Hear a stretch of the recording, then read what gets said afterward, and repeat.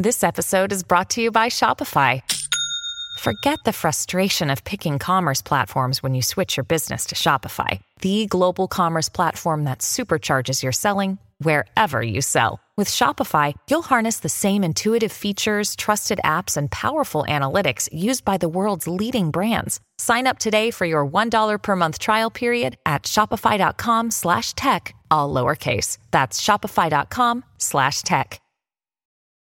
Your brain needs support, and new Ollie Brainy Chews are a delightful way to take care of your cognitive health. Made with scientifically backed ingredients like Thai ginger, L-theanine, and caffeine, Brainy Chews support healthy brain function and help you find your focus, stay chill, or get energized. Be kind to your mind and get these nootropic chews at ollie.com. That's OLLY.com. These statements have not been evaluated by the Food and Drug Administration. This product is not intended to diagnose, treat, cure, or prevent any disease.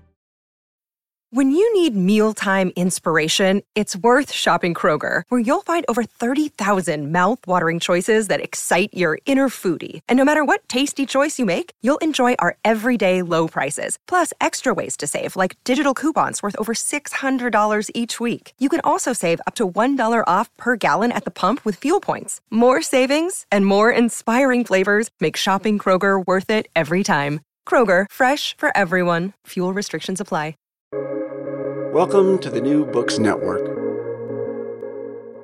Hi, everyone. Welcome to your podcast, New Books in Economic and Business History. I'm your host, Javier Mejia from Stanford University. And today I have the great pleasure to be with Brad DeLong. He's professor of economics at the University of California in Berkeley. He served as Deputy Assistant Secretary of the U.S. Department of the Treasury in the Clinton administration. And he's the author of Slouching Towards Utopia, an economic history of the 20th century. It's a book that is going to be released pretty soon. We're going to be talking today with him about his career and his book. How are you, Brad? Thanks a lot for being here.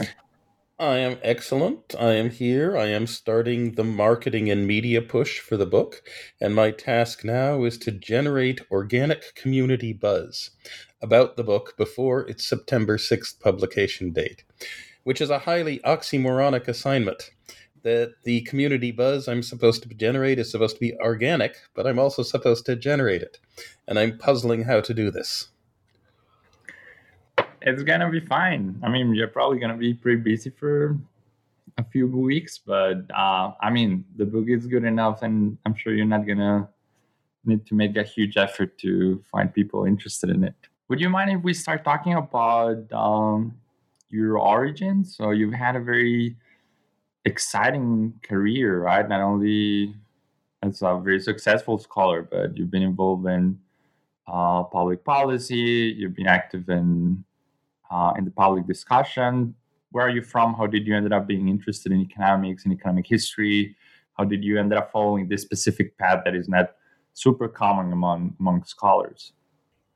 And is there a key moment? I'd actually say there are probably three key moments. In the middle of them comes being in, eighth grade or maybe eighth grade, and my parents deciding I needed something to actually do over the summer, and me not wanting to and no longer going to tennis camp. On the grounds that tennis camp in the middle of the day in Washington, D.C. in July and August seems actually awful. So my father got me a summer internship with a friend of his, Roger Wad, who then was an economist at the Federal Reserve. And so I spent the summer programming Fortran in an attempt to build a model of the short-term money market, where I was simply writing essentially do loops and then seeing if everything ran. But it was very interesting, and it seemed to be a kind of fun job that one could do that played to some of my strengths. Before then, there comes the American Association for the Advancement of Science meeting in Washington, D.C. at some point, in which I went down as a pre-teenager and found that in the basement, along the exhibits, they had a teletypewriter hooked up to a computer someplace that was running Jay Forster's world dynamics model.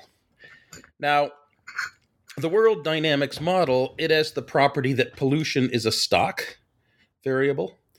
And so as society pollutes, the stock of pollution grows.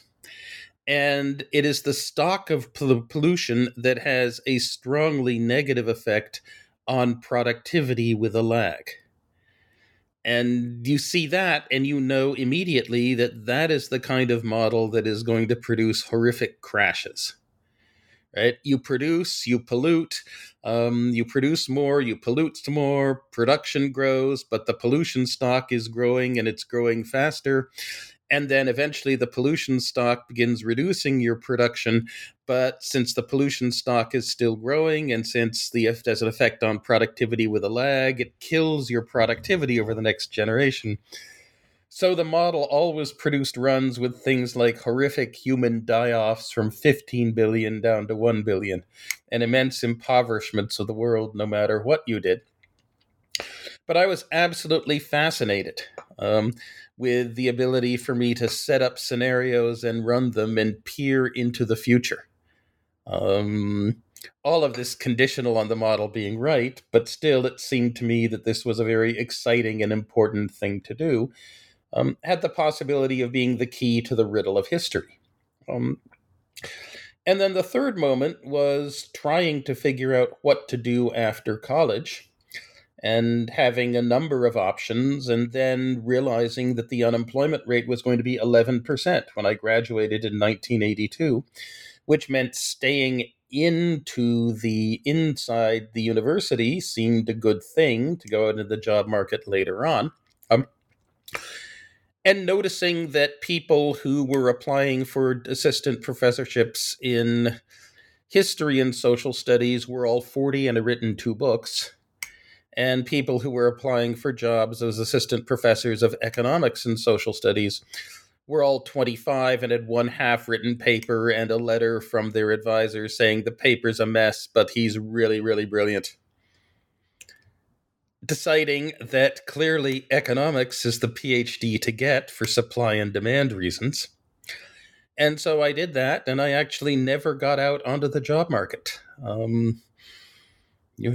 I applied for 1 series of jobs in the economics kind of job market, but then afterwards, I've never applied for a job. I've never had to search for one. And so, lo and behold, here I am. That's very interesting. It's kind of funny that you describe how scholars frequently are not exposed to the job market and they become the advisors of younger scholars. A good part of their job is helping them to navigate and this market. Is a problem, right? This is a problem. I went on the job market once, but then in the middle of the process, I got a call from MIT saying, we don't want to offer you an assistant professorship, but come and be a lecturer next year, and maybe we'll offer you an assistant professorship afterwards, which they did not. And so that was my short-circuiting my job market then. Yeah. And then after that year, MIT didn't want to keep me as an assistant professor, but my wife wanted to do her clerkship in Boston. So I called up Larry Kotlikoff and said, I'm going to be here next year without a job. And he said, well, then immediately come and be an assistant professorship at Boston University. And then at Boston University, I was there for a couple of years, and then Harvard called and said, come back and be an assistant professor. Then when the Clinton administration started, they said, come down here and be a deputy assistant secretary of the Treasury. Then Berkeley called and said, come out here with tenure. And lo and behold, here I am. It was a very different age. Universities were still expanding. And people hadn't really glommed onto the fact that economists with PhDs were not just going to academic institutions, but were going to central banks and to kind of business schools and to the private sector as well. So, demand for assistant professors was extremely high and supply was quite limited. But I mean, this idiosyncratic elements that you describe in your story, which I think are very interesting, I think that they're still there, and I actually want to mention this here. I was talking much less favorable to a young person. Right. I agree with that. But I wanted to tell you that I was talking about the same thing with Chris Blattman recently here, and he brought you up. So he was telling me about his career, and he described in a certain way how he ended up being an economist kind of because of you. The way in which he framed the story was that was kind of a lost kid trying to figure out what he wanted to do, and he applied to Berkeley. And because you were there and you sort of saw something interesting in his profile, he ended up becoming an economist. So I wanted to ask you, regarding that story, what do you see in young scholars? I mean, I'm not going to ask you exactly what you saw in Chris at the moment, but in general, when someone approaches you saying, I want to be an economic historian or an economist, what do you see? What are those signals of talent, or how do you deal with that, mentorship, part of mentorship? I kind of think omnivorous curiosity and also the ability to get things done. Right? I mean, John Maynard Keynes put this perhaps best in his obituary for his teacher, Alfred Marshall, where he said that a very good economist is a bad mathematician and a lousy historian and a person who kind of has a dilettante's interest in the daily news and in the flow of kind of accounting. So how is it that none of the pieces of economics are terribly difficult or are done at a terribly difficult level, but that first-class economists are incredibly rare? And the answer is you need the combination. That you need very much a combination of the ability to move back and forth between the Marshallian mathematical framework and the current flow of data and history, but with appropriate knowledge of the underlying sociological structures that inform and shape markets, and someone with an ability to move back and forth among those four and integrate them and also manage to get anything finished, is quite rare, and that's what you pretty much have to look for. That there are lots of people who are okay at math, but they have very little idea what the math is for. With Berkeley, someone should only come to Berkeley if... Let me put it this way, right? That in the University of Chicago economics department, an introductory economics course was 14 weeks on how markets are great. And 1 week at the end about market failures. But, the market failures are there, but government failures, if we try to correct them, will be worse. At Berkeley, it's 3 weeks on market success, 7 weeks on market failure, and 3 weeks on how a clever Berkeley economist can design a series of government interventions that will make things much, much, much, much better. And, if you're not comfortable with that view of the world, you're going to be working against the grain at Berkeley. And so you probably won't do that well here. That's kind of my view.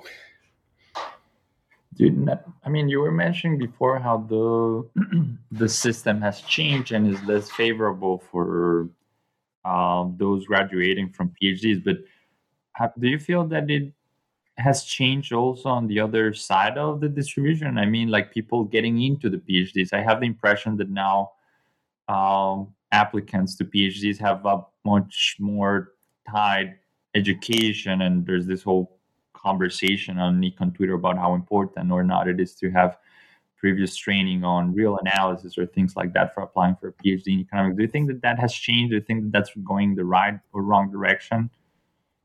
Well, I mean, we had real analysis in our day. I remember sitting next to Andre Schleifer in Andrew Muscalet's class, learning about upper hemi-continuity and similar things, and when exactly the market equilibrium would exist and when it would fail because, the point of the set where the equilibrium would have been was just not there.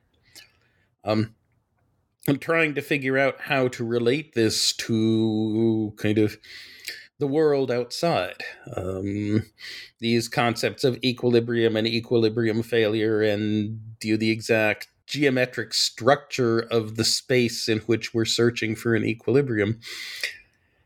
Not in the end coming to any particularly great answers, although I found Frank Fisher's Disequilibrium Foundations of Equilibrium Economics to be truly excellent and showing that not just the basic math, but that the advanced math could truly, truly be very useful and powerful. We had that. We might not have had enough of that. What we did not have were the computer programming skills and the big data manipulation skills and the API skills. And what we did have was that, dissertation topics were simply on the ground. You turn around and you find a dissertation topic that urgently needs to be done. Well, now it's much more, you have to take something that someone else has done and figure out a way to do it significantly better and at significantly bigger scale. And, the world is a bigger place with many, many, many more people qualified, lucky enough to be qualified to apply for the PhD programs as they're structured.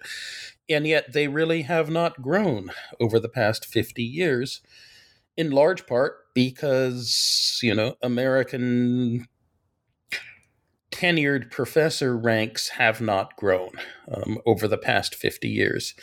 And universities outside the United States have not scaled up massively on the American system. It may in some ways be the difference between a fast-growing young society that's rapidly expanding in the global north and an aged gerontocracy approaching secular and other forms of stagnation in which the people who want your jobs are old and are hanging on to them for dear life. That's very interesting, and actually, that's something I want to ask you about related to your book, and probably this is a good moment to move into that. So your book is a story of the 20th century, right? And you mean by the 20th century something very specific, and I'm going to ask you about that in a bit. But before that, I would like to ask you if you why paying attention to the 20th century, and I'm asking you this because. Economic history has moved in the last decade or so further in time to trying to understand why the world today looks as it is, right? So before everything was supposed to be understood in the Industrial Revolution, but we're increasingly trying to argue that the forces behind the Industrial Revolution were in the 18th, 17th, 16th century. And again, I feel that economic history is doing increasingly more ancient history, if you want, and I'm even a bit guilty of that scene. Do you feel that your book is a sort of reaction to that, or why were you so Very interested definitely, in the 20th century? Very definitely, right? That, I mean, there was the idea, and I suppose it really was developed, in, say, around 1900 in the British Empire, and then transferred to America after World War II, that we are the height and the culmination of civilization and are everything good. And, we got here by this complicated process, which means that we have immense amounts to teach other people in the world about how they should become like us and do this as fast as possible and as completely as possible. And that really is the only road. You see this in, say, Marx and Engels, where they say the more advanced country shows to the less advanced the image of its own future. That you need to copy and assimilate and become us. Down to people in Singapore wearing three-piece English wool business suits, which are designed for living in October in a place without central heating that's incredibly wet and cold. And, if you start from this kind of presupposition as to how we got here and who we are, and then historians start chasing it back, and they say, no, wait a minute. We have representative institutions in Castile in the 1200s, if not in the Burgundian tribes in 450. And we have things that look an awful lot like market exchange and a sophisticated capitalist commercial division of labor, not just in Britain in the 1700s and not just in Holland in the 1500s, but it really looks like Baghdad in the 800s, or indeed back to the Phoenicians in minus 900. The disenchantment of the world, the belief that there are logical and systematic relationships that you can discover by experiment, goes back to Archimedes, if not well before, back to the Babylonians who figured out that if you had a cord that had 12 equally spaced knots in it, you could construct a right triangle from that and make sure that all your stones were square. And so as you push things back, you find that all of the pieces of what was supposed to be, quote, advanced Western civilization, unquote, come from before. Thus, historians move back further into the past and they find earlier industrial revolutions, earlier commercial revolutions, earlier scientific revolutions. They find that Hero of Alexandria's tenure piece for his attempt to become Librarian of Alexandria is in fact a primitive steam engine. And so it appears to be much more a very long march of economic, technological, and cultural development. And I wanted to say, no, that's really not the case at all. The right way to view it is that we were in a Malthusian trap, up until 1870 or so, or maybe a little bit earlier, maybe not. And if you're in a Malthusian trap, well, A, almost everyone is desperately poor, and B, the overwhelming direction of elite activity in a society won't be figuring out how to make things more productive, but instead figuring out how me and my family can get enough by participating in the exploitation and extraction, force and fraud regime that the upper class runs on society as a whole. A whole bunch of things are necessary to get us to a situation in which we're no longer there. Maybe the British Industrial Revolution, the figuring out how to use stored sunlight in the form of coal as a massive technological energy source would have done it, but, we were running out of really cheap coal by the 1860s or so. All the places where the last glaciers had scraped all the rock off above the Permian level. We'd found them all and we dug them out. And to get more coal would require going deeper through lots of nasty rock. But around 1870, we get modern science appears to discover new regularities. We get the Industrial Research Lab to rationalize and routinize not just the discovery, but the development of new technologies. We get the modern corporation to rationalize and routinize not just the development, but then the deployment of new technologies. And we get full globalization. Every single port in the world being, economically speaking, right next to every other one. so that then the enormous incentives to deploy and then to figure out how to copy and thus diffuse technologies become absolutely overwhelming. And so the rate of technological progress in the world, which had kind of tripled with the commercial revolution era and then doubled again with the industrial revolution era, it again multiplies itself more than fourfold in 1870. And so after that, Malthus had no chance. Our technological capabilities were doubling every generation. We were well on the way to being rich enough and for females to have enough social power that we were on the way to the demographic transition. And we could, for the first time, have a rich society, but also a society that technological and hence economic underpinnings and thus sociological, political, and cultural superstructures were being revolutionized and upended every generation. And so the fact that we could be a rich world, but also that our entire society was being overwhelmed and overturned every single generation, and we had to build new institutions on the fly if we weren't going to kill each other off.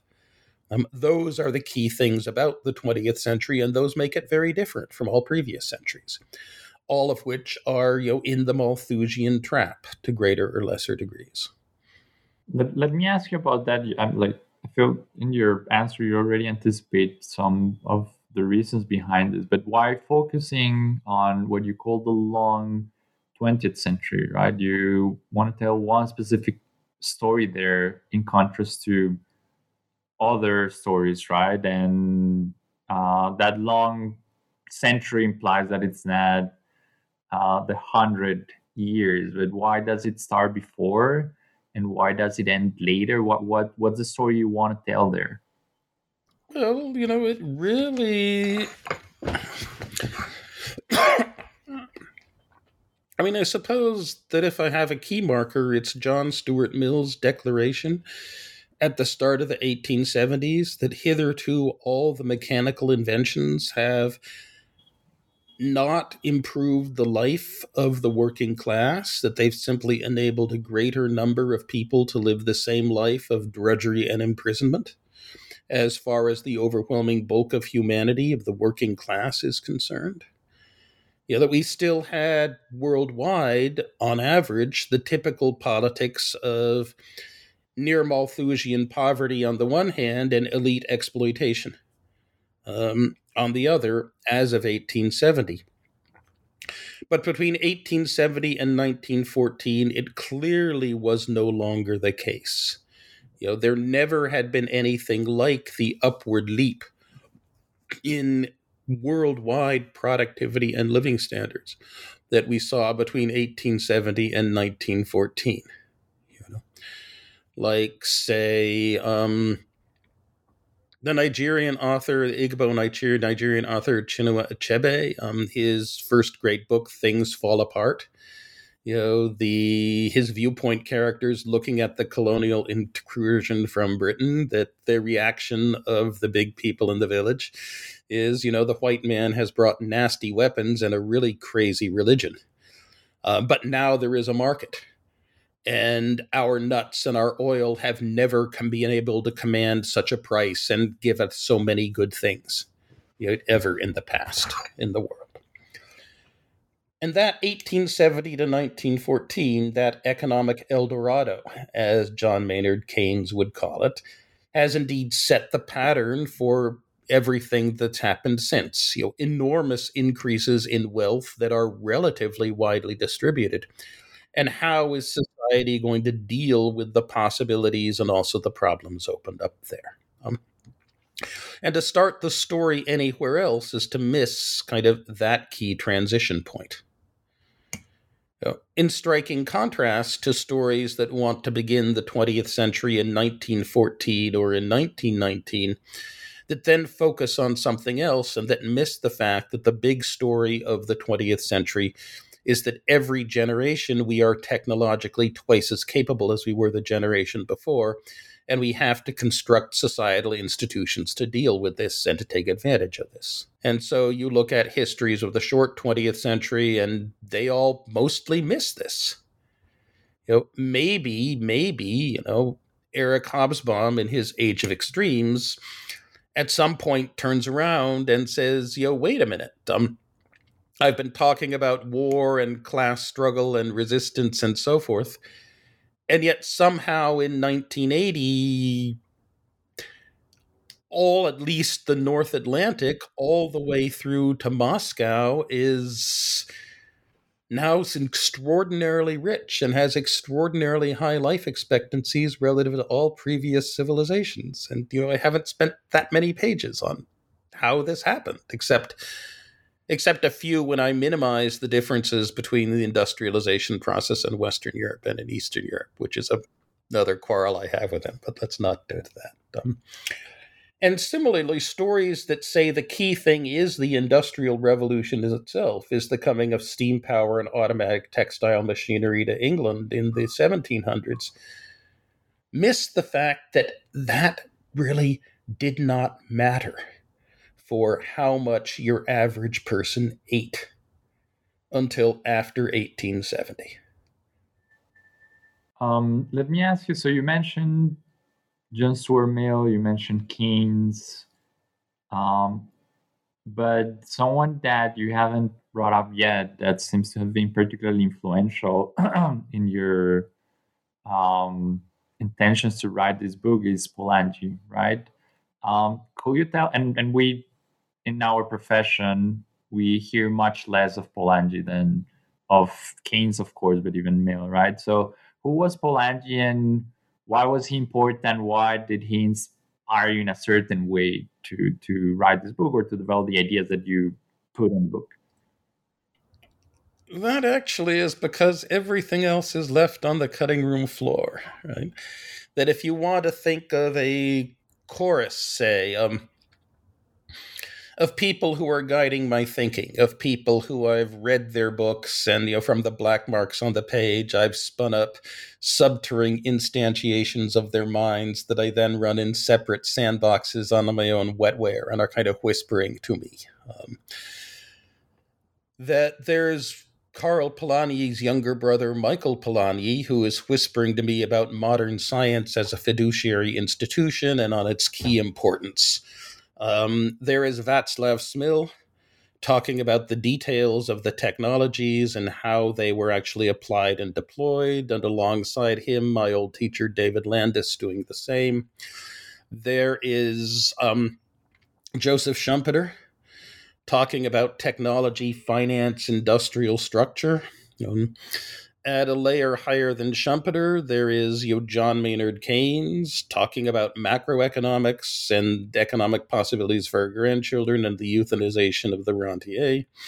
And then there is Friedrich von Hayek with his glorious, glorious insight on how the market as a mercenary institution is extraordinarily effective at crowdsourcing solutions to problems that it is allowed to set itself. That you want the true crowdsourcing, it's the market. And yes, Hayek picked this up from Michael Polanyi, but he expressed it better. And then at the next level, there is Karl Polanyi saying, wait a minute. The von Hayekian market says the only form of social power is wealth, which comes from property rights, and which comes from property rights that are worth something. And if your only form of social power is to own valuable property rights, well, then the fabric of your life, the community you live in, your ability to command an income corresponding to what you think you deserve, the ability of other people to have the incomes that you think they deserve, and the stability, your ability to kind of have the life this year you had last year, all of those depend on those things satisfying some maximum profitability test carried out by some rootless cosmopolite financier 3,000 miles away who has never seen you. And in an environment in which you have Schumpeterian creative destruction doubling the technological capability of humanity every generation, all that is solid is going to melt into air. Everything you have about is going to be dissolved at the whim of those who have the social power that is wealth. And, humans simply will not stand with that. Humans believe there are other sources of social power than wealth and that they ought to be recognized. And if the market won't recognize them, they will make political and military and revolutionary movements to make that happen. And so I needed a grand narrative, right? That the book has to have on every page an interesting anecdote to make you sit up. And it also needs to have enough of a narrative thrust, though, so that you want to turn the page to say what happens next. But a good book will only hold together not just if it has arresting anecdotes and narrative thrust. There also needs to be a grand narrative into which you can slot everything. Grand narratives are false, but you need them. We're narrative-loving animals, and I needed the least false grand narrative I could think of. And it was this dialectic between von Hayek and Polanyi. Von Hayek saying, "The market giveth, the market taketh away. Blessed be the name of the market. That's the best we can do." Polanyi saying, "Wait a minute, the market was made for man, not man for the market." And so that's why, as it went through drafts, as my editors hammered me more and more on what is the single grand narrative thread that will actually make people read the book and feel like they've learned something from it. Polanyi began to take on more and more of a spot, and the rest, Keynes, Schumpeter, Landis, Mill, Michael Polanyi, and so on, receded into the background, for which I am sorry, and I have hopes for follow-up books about giving them back their place, but we'll see. Another day is here, and you're ready for it. What to wear? Check. Breakfast, lunch, and dinner? Check. Planning for what's next and how to save for it? That's where Bank of America can help. For your financial to-dos, Bank of America has experts ready to help get you closer to your goals. Get started at one of our local financial centers or 24/7 in our mobile banking app. Find a location near you at bankofamerica.com/talktous. What would you like the power to do? Mobile banking requires downloading the app and is only available for select devices. Message and data rates may apply. Bank of America NA, member FDIC. At Evernorth Health Services, we believe costs shouldn't get in the way of life-changing care, and we're doing everything in our power to make it possible. Behavioral health solutions that also keep your projections at their best? It's possible. Pharmacy benefits that benefit your bottom line? It's possible. Complex specialty care that cares about your ROI? It's possible. Because we're already doing it. All while saving businesses billions. That's Wonder made possible. Learn more at evernorth.com/wonder. Let's continue with that grand narrative and with the title of the book that is Launching Towards Utopia, right? So your book gives the impression that we're just getting to this beautiful society in which this human desire towards justice probably was getting closer, and somehow that benchmark is getting further away. And I guess what I want to ask you is, how realistic do you think that utopia, although this could be a silly question as an utopia is in theory never fully feasible, how would that be a realistic environment, right? Do you think that we would ever be able to get there? How do you think about that process of... I think our predecessors would be really, really surprised that we haven't, right? That, can go back to Aristotle, right? And Aristotle saying the most important part of economics is slave management, is figuring out how to effectively boss your slaves. And that this will be true always. For you would have to have, the robot blacksmiths of Hephaestus, of Daedalus, or the self-propelled catering carts, serving carts of Daedalus. You would have to have lyres that would play by themselves and looms that would weave without a human hand moving the shuttle. if you were going to ever be able to get away from large-scale slavery as the basis of human society. That exploitation and extraction have got to be it, simply because productivity is so low relative to natural resources and numbers. And so previous societies are not only poor, but they're also vicious in the sense that some have enough only by taking through force and fraud by others. That was the way it was. They'd look at us and they say, wait a minute, you have not only musical instruments that play by themselves, you have online, everywhere streaming video. You have not only looms that can weave by themselves, you have the extraordinary ability to create all kinds of material goods through robotically controlled programmed machine tools. They would say, look, you have solved the problem of everybody having enough, potentially. So there is no reason why society has to be vicious and focused around exploitation and extraction. And since exploitation and extraction are dangerous and a pain to undertake, if you have enough material goods to live the lifestyle of an Athenian or even of a, Tang Dynasty gentleman, why would you possibly want more? And they'd say, okay, you've solved the problem of baking a big enough economic pie. And relative to that, the problem of slicing the pie equitably, and then of tasting the pie, of enjoying it, of actually using our immense material wealth and historical perspective to construct a world in which people are happy, healthy, safe, and secure. Those are much smaller problems than the problem you've managed to solve. So they would say, why haven't you produced a utopia? I plundered the title from the most plundered poem of the 20th century, William Butler Yeats's The Second Coming. And his whole point is, the Second Coming is supposed to be something absolutely marvelous, utopian, glorious, the kingdom of heaven brought down to earth. But it's not working out that way. Instead of some great creature of light and happiness, instead there is simply a rough beast that is slouching toward Bethlehem and toward its birth. And when the Second Coming appears, it will not be what we wanted and not be what we like. And that really is us.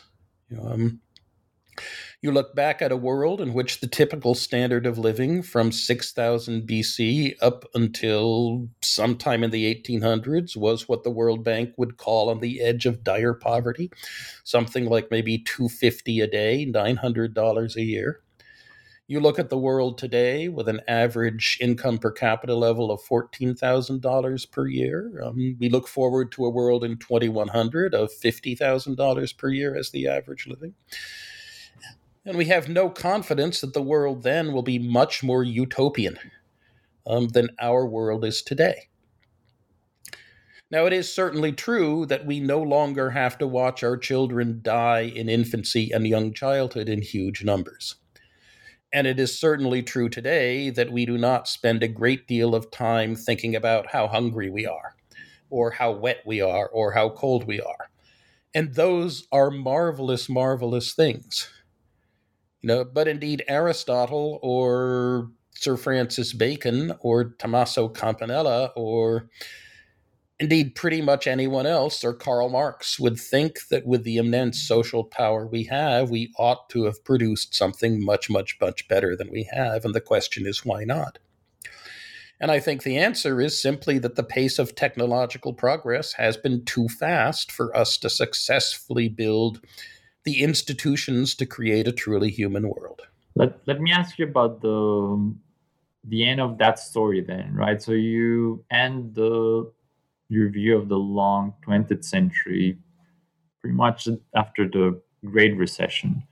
And early in our conversation, you were describing the US as probably a society that's going towards a stagnation in a kind of like natural process, I felt. How do you think about that? Like, what's what's that story in your head going like forward, Well, right? I'd say Is the West going yeah, towards stagnation? Yeah. from 1870 to 2010, you could say that the technological capability of human society was doubling every generation. You could say that the United States was a civilization that was at the point of the spear, that was leading the way into the future. You could say that we were acquiring more and more knowledge about how to build better institutions and better manage the economies that we had. You could say that we were moving toward a more peaceful and a more international law governed world. But, starting around 2006 or so, hopes that you could maintain the pace of technological advance at its 20th century pace fell away, and that it looks like we now do not have 2% per year as the rate of advance of the technological frontier, but only 0.7% per year, a two-thirds fall in what was the 20th century norm. Certainly no one in China or elsewhere thinks the United States is an advanced civilization, the point of the spear worth emulating, leading its way into the future. Certainly no one believes after the Great Recession that we're getting much better at designing economic institutions for our economies to maintain stable prosperity. Certainly after, George W. Bush's decision that why not pick up a little country like Iraq and throw it against the wall, not because Saddam Hussein was aligned with Al-Qaeda, but just because we could. Belief that we're moving toward a more law-governed world was gone and definitely is now completely gone after this spring. And the idea that we had, the political institutions to support rational governance, I think those went out the window with the neo-fascist revival in the global north in the 2010s, and not just in the global north. Bolsonaro is, I think, a very scary person. So is Modi. So is Xi Jinping. That all the hopes for utopian progress that you could at least believe were there as more than illusions have kind of dropped away over the past 20 years. And we look forward to a future in which we have so far completely failed to deal with the civilizational challenge of global warming. And in which at least hopes that wealth would bring us to social utopia now look to be revealed as largely vain. And so the 21st century will be a different story than the 20th one. Right? The 20th century is the century of successfully figuring out how to bake a big enough economic pie and thinking that if only we try hard enough, we can figure out how to solve the slicing and tasting problems. The 21st century will have other concerns and other central focuses and other grand narratives. Can I ask you to speculate a bit about that? How do you see the future of the world? And here I want you to tell me a bit about what you see of places outside the US and Western Europe. You mentioned already China. Do you think that something that could happen is switch in the leader of technological progress and production? Or how do you see this? It certainly could. Certainly Xi Jinping thinks it will. There has always been the embarrassing secret that market economies are actually relatively bad at providing incentives for investment and technological progress at proper scale. That the market is absolutely excellent at crowdsourcing solutions to a huge amount of resource allocation problems.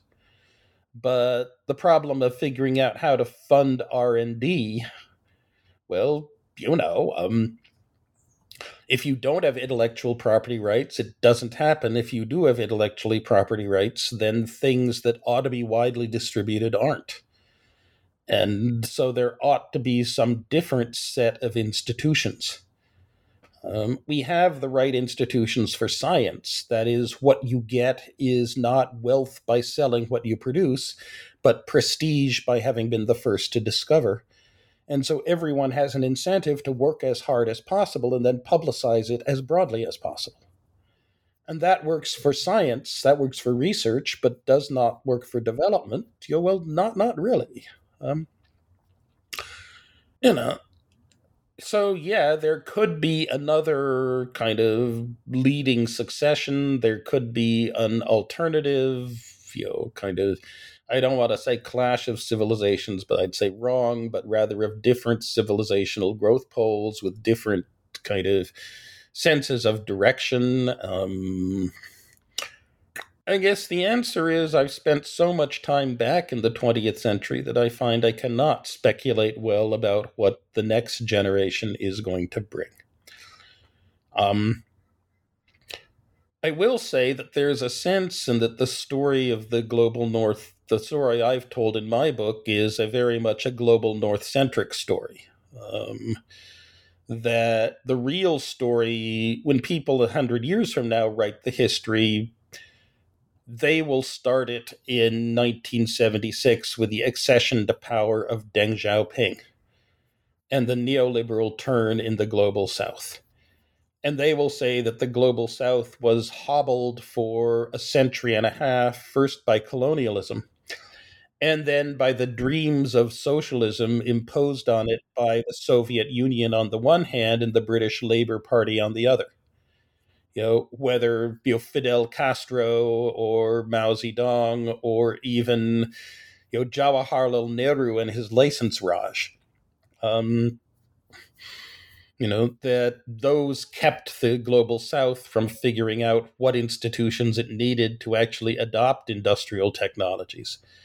And that starting in 1976, with the accession of Deng Xiaoping, the Washington Consensus, the coming of Rajiv Gandhi to India in the 1980s, the successful neoliberal turn in the global south, the end of African retardation around 2000, that 1980 to 2100 actually saw not just the global north, but the entire world become rich. And become rich without the assumptions that you had to actually copy Victorian Englishmen in order to figure out how to be rich and run institutions.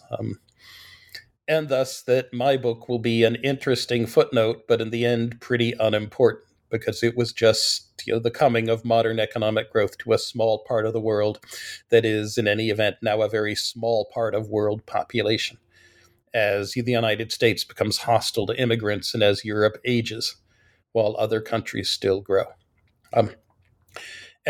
Yeah, so I guess a good way to get back to the conversation is to wrap up a bit your last answer regarding how this book about the 21st century would be focused on other things that would start in 1970 is around. That we establish international peace and international law, and such bizarre misadventures as the Russian attack on Ukraine on the grounds that we don't, that the Ukrainians aren't really a nation and should stop pretending that they are, that those things come to an end. And that we have a situation in which the predominance of the great powers is acknowledged, but nobody really cares that much about what national boundaries are, that people are happy to live in linguistic communities and otherwise live and let live, that we successfully deal with global warming, and that we spread high productivity industrial civilization to the whole world and don't have the scandal of our current 500 million in the global poorest parts of the global south who live like our pre-industrial ancestors. And that humanity's coming to civilized adulthood, to a truly human world, is the story of what happens from 1980 to 2100. And maybe there was some worry about global warming when the monsoon failed for 5 years in a row in South Asia. But we managed to get through that. That's the world that I hope to see over the next 80 years or so. Whether we'll actually see that world is in our hands. That would be a good world, and it would be a great book, the one that would tell that story. Let me ask you one final question that I ask all my guests, which is why writing a book? And usually this comes in the context of a discipline like economics, but other social sciences that are increasingly focus on writing articles in journals, right? But writing a book is a very difficult task. You already described your interactions with your editors. Why did you write this book and not do other things with your life, Well, as I or say, trying to transmit difficulty your is ideas to the definitely public? there. Difficulty is definitely there. The difficulty of an argument seems to go up with the square of the number of pages to try to produce something that people can then grab their thinkers and sink into. But the benefits, if you actually write a book, are correspondingly great in terms of teaching people things and shaping people's thoughts. It seemed we had lots of histories of the Industrial Revolution and even histories of the entire global economy, of which my current favorite is still Greg Clark's A Farewell to Alms. But that there really was something very different that happened starting in 1870. The coming of what Simon Kuznets called modern economic growth. And that, we truly needed something that would be, not a piece for the occasion or something to win a prize or two, but rather would be a treasure for all time.